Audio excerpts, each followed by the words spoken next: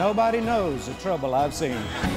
I know my God has made the way for me. I know my God has made the way for me. Today, Pastor George Pearsons pays tribute to Jerry Savelle's 50 years in ministry. Join in as he shares highlights from Jerry's early years of ministry with Brother Kenneth Copeland, next on the Believer's Voice of Victory.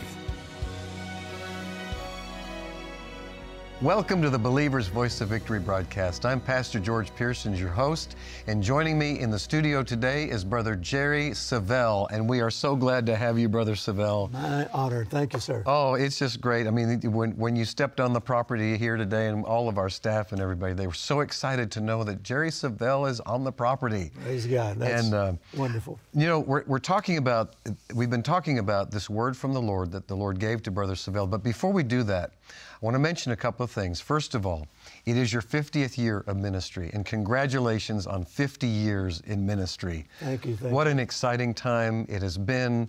And, I came on the scene into your life when I showed up here. It was 1976. Yeah. And so we really connected with the church back then, and I actually led worship for about a month. About a month. Played piano, Brownie sang, and yes. And I remember the comment that you made about me back then. You said, people talk about you never know what God is going to do, and he said that's not true. He said, but you never know what George is going to do. That's but sometimes you would come up with some. I think it was some northern humor that I didn't understand. Oh, forgive me now for doing that then. But we did. It was But you turned out all right. I did. I really got rid of it. But nothing wrong with the North. We're preaching in the North right now. That's right. But I did want to mention, though, that Brother Savelle is going to be with us on all of our victory campaigns this year, coming up in April at the Branson Victory Campaign. The Lord spoke to him and told him to join with Brother Copeland on all of the meetings, and he was just going to attend, but he can't just attend. We've got to hear more about this word of the Lord. But I did want to do something, though, before we get into the word, and that is we found a clip that I wanted to show you, and I confirmed it today that this was the very first time that Brother Jerry Savelle was ever on television. I know what's coming. And it was the prayer group. It was 1972. It was a broadcast that Brother Copeland did. Yeah. Had a small group in there, and he would preach. Mm-hmm. And we actually have all of those broadcasts. I think there's probably 100 of those, a lot of them. And I was watching them one day. They made copies for me at home. I was watching it, and I found you on there, and Brother Copeland was introducing you. And I confirmed it today. It was Jerry Savelle's first time on television. Take a look at this. The Lord has instructed me to give Jerry Savelle an opportunity to share some of the things that he's learned in this with you today. Jerry? Okay. Praise the Lord. I might start with when I first got turned on to Jesus, I began to realize immediately that in order to fellowship with God and to develop a Christian life, a spiritual life with Christ, that I was going to have to learn how to pray, And I'd already made up my mind that I was going to live by faith. I didn't know too many people doing that, but I'd made up my mind that's the way I was going to live. The Word said the just shall live by faith, and I decided that's the way I'm going to live. So I found in the Word of God that in 1 John 5:14 and 15, it says that if we ask anything according to His will, we know that He hears us. And if we know that He hears us, we know we have the petitions that we've desired of Him. Amen, yeah. Well, the thing that I saw right quick was that's where most Christians got hung up. They knew that if they prayed in line with God's will, it'd be done. But half the Christians didn't know what God's will was for the situation. Well, I found that God's Word is His will. And when I'd have my back up against the wall, I'd find the answer to it in the Word and then present that to God instead of the problem. Well, that immediately put 1 John 5:14 and 15 into my consciousness, and I knew that if I asked anything according to His will, He heard me. And the 15th verse says, if I know He hears me, then I know I have the petitions that I've desired of Him. So that's a cinch. You know? Praise the Lord. And there we begin. Television for Jerry Savelle. I can't believe you showed that. That was pitiful. Boy, did I sound like a country hick. Oh, but I'll tell you, the Word of God I was born in Mississippi and grew up in Louisiana, you know, so. You could tell, though, that the Word of God is working in you. Now, that was probably 72, so you had been with Brother Copeland since... I moved here in like 70, latter part of 70. Okay. So you'd just years. been with him a couple of years. Yeah. Traveling. Now, that's when he started having me do some of the morning services shortly after that. Okay. So that began my teaching ministry. That must have been really something for you, too, for him to turn those morning I remember the very first service. Do you really? Jacksonville, Florida. Yeah? Jacksonville Beach, Florida. Yeah. I was driving down there carrying all the equipment and everything, and all the way down there, the Lord said, "Are you ready?" I said, "For what?" He said, "Be ready." And that's all He would tell me. And so I was always studying the Word and everything, you know, and so I got to the hotel and went over and set up the auditorium and everything. He said, "Are you ready?" I said, "For what?" And he said, "Be ready." Yeah. So I said, "Okay, I'm ready."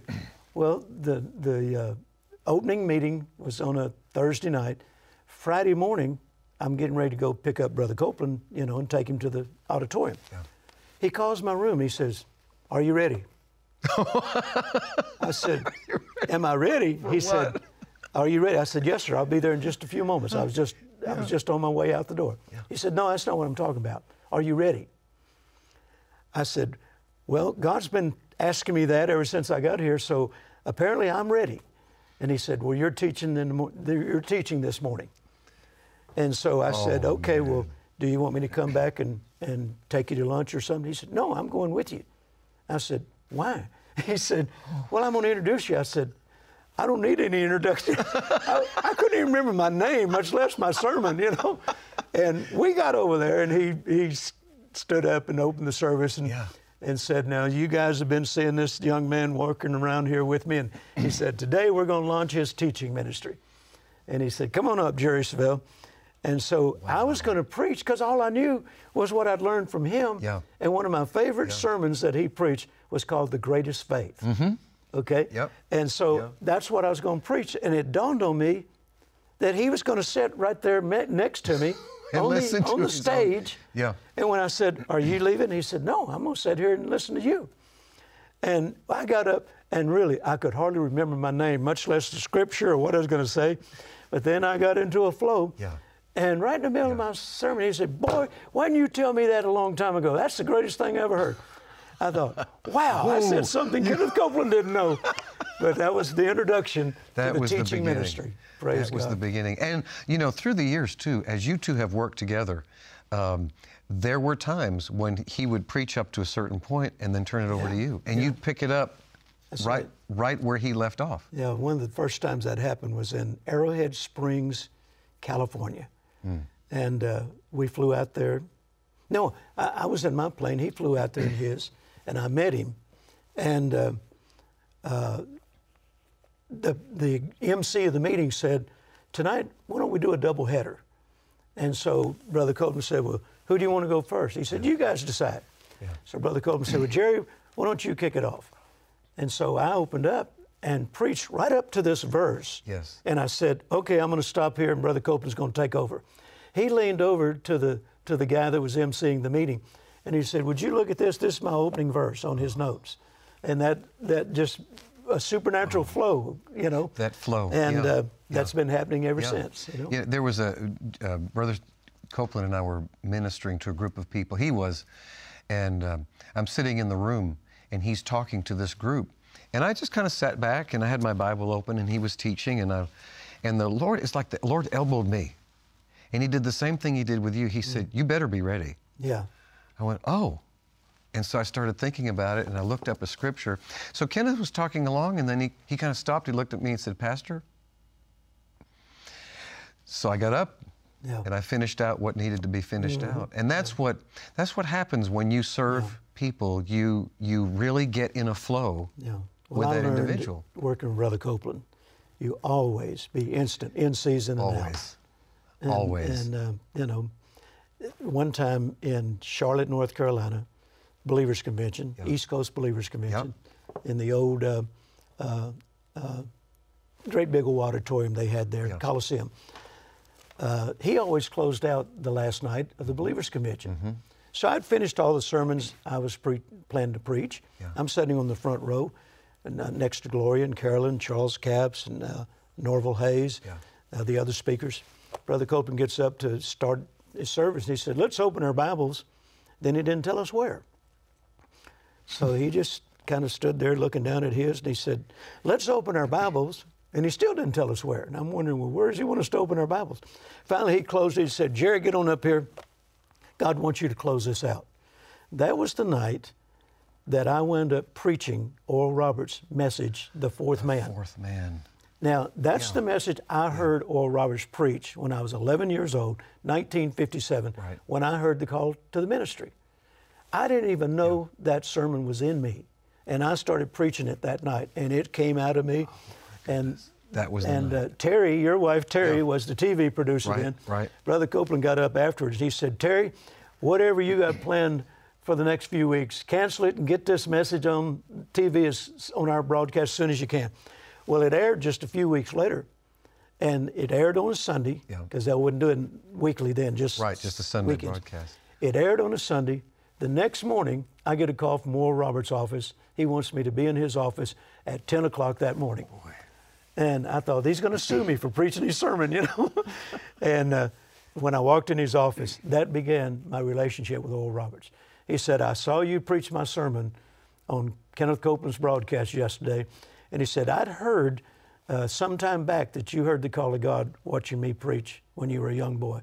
And he said, while I was watching you, I told Evelyn, it's time for me to begin a relationship with this young man. Wow. So that began my relationship with Oral Roberts. Oh, that is amazing. And some of the sermons that you've preached and the things that you've done, there's one particular thing that you did. It was very interesting. You were talking about the armor of God. Oh, yeah. And we actually have a clip. Oh, do you? Of that. Let me tell you something about it just before you show it. Yeah. There was a young lady that had a studio in Hollywood where she designed costumes. Right. And so she asked me if she designed a costume with the armor of God, would I wear it? I said, yeah, I'll wear it. Well, she did it. I didn't think she'd really do it, but she did it. And then she brought it to the Southwest Believers Convention. Yeah. She said, here it is. Are you going to wear it this morning? I said, well, I told you I would. So I've got that armor on, and Brother Copeland walks around the corner, and he looks at me and he said, what are you up to now? I said, I'm going to make a point. And that's how it started. Oh, that's so... I don't know if they're going to show this part, but I had them put smoke on me and everything, and I had darts all over me. Yeah. And I said, nobody knows the trouble I've seen. Yeah, take a look at this. I saved this just for you. Go ahead, roll it. For we wrestle not against flesh and blood, but against principalities, against powers, against the rulers of the darkness of this world, against spiritual wickedness in high places.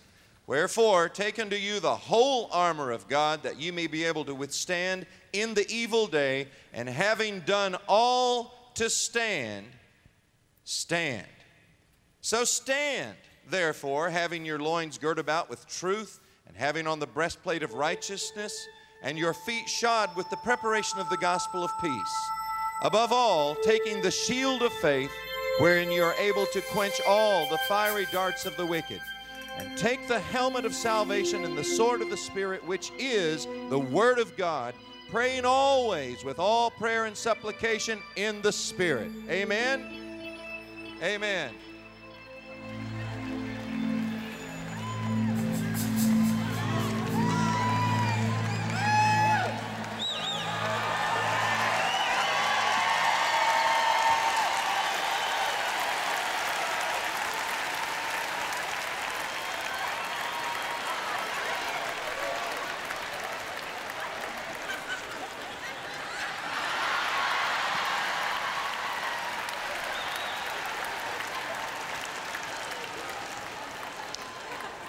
Nobody knows the trouble I've seen.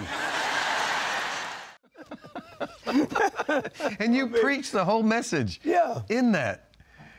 I deserve some kind of award for doing that. Really do.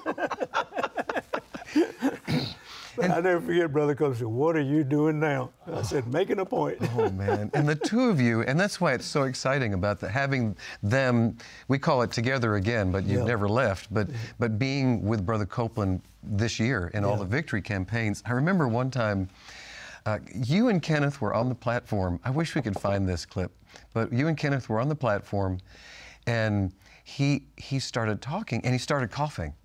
Oh, yeah. And he was and he's coughing like this.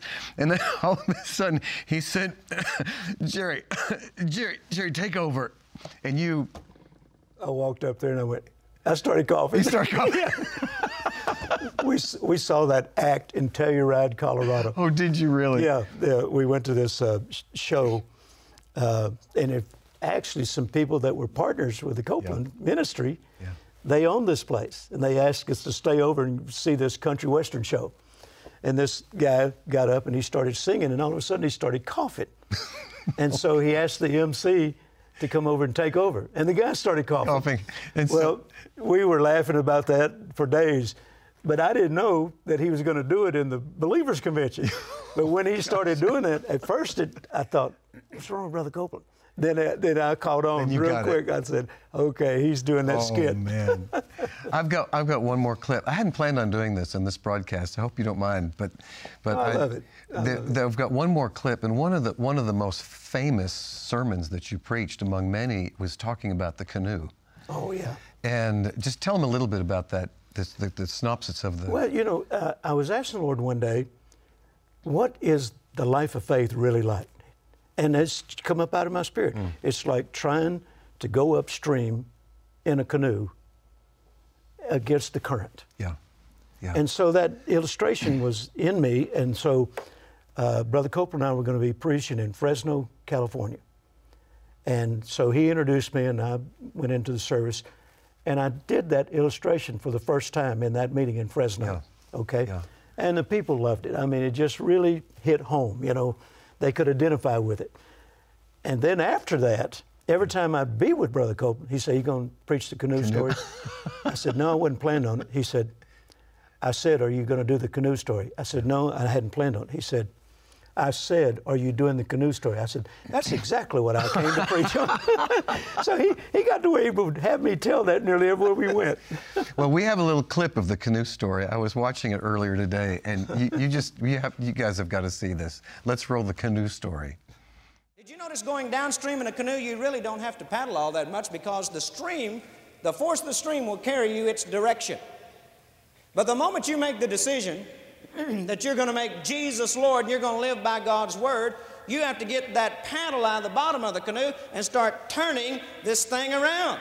And I want you to notice that it's not easy to turn a boat around when it's going downstream. And you finally get it at about this angle, and you're at a 90-degree angle with the stream, and this is perfect position for shipwreck. You got the stream beating up against your ship, and it's hard to get that thing around. And here you're thinking, dear God, can you ever get it around? This stuff's hard. I can't do it. And you throw your paddle down, and your canoe gets turned around. You love God, but you're living like the world. You're sad, depressed. Brother Hagin comes to town. Teaches you can have what you say. You hear about his meeting. You paddle into his seminar. And brother, he goes to preaching, you come alive, and you think, dear God, I'm going to live this way. And you start turning that thing around. And here you go again, 90-degree angle with a stream.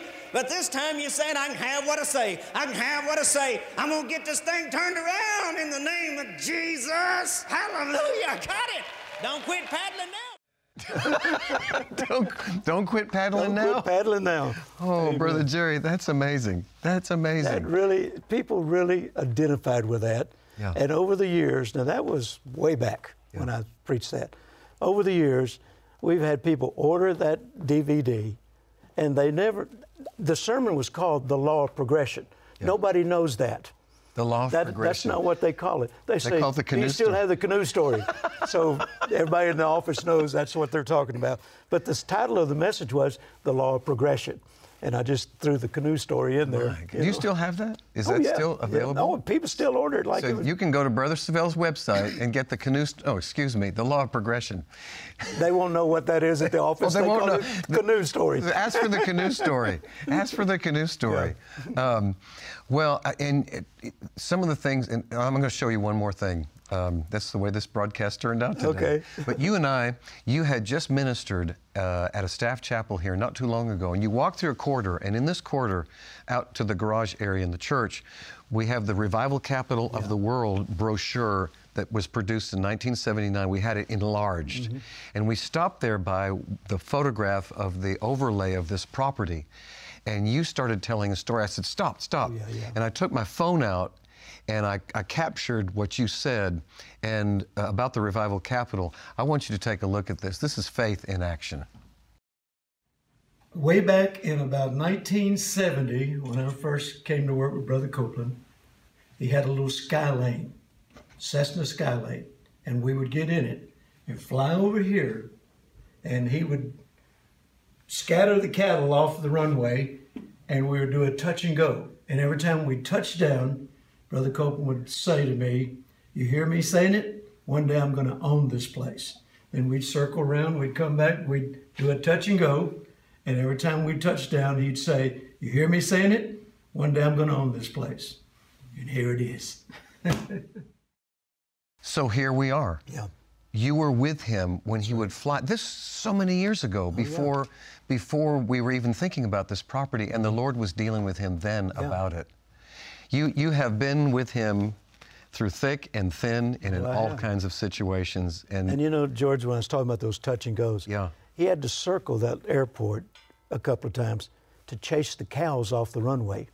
Scatter the cows. So after they got off the runway, then he would touch down. My goodness. And he'd start that confession. And he'd swing around again and touch down and start that confession. And here, all these years later, you know, here it is. Here it is. Here it is. Praise God. And that's the way the Lord does with us. Yep. Here it is. We'll be right back.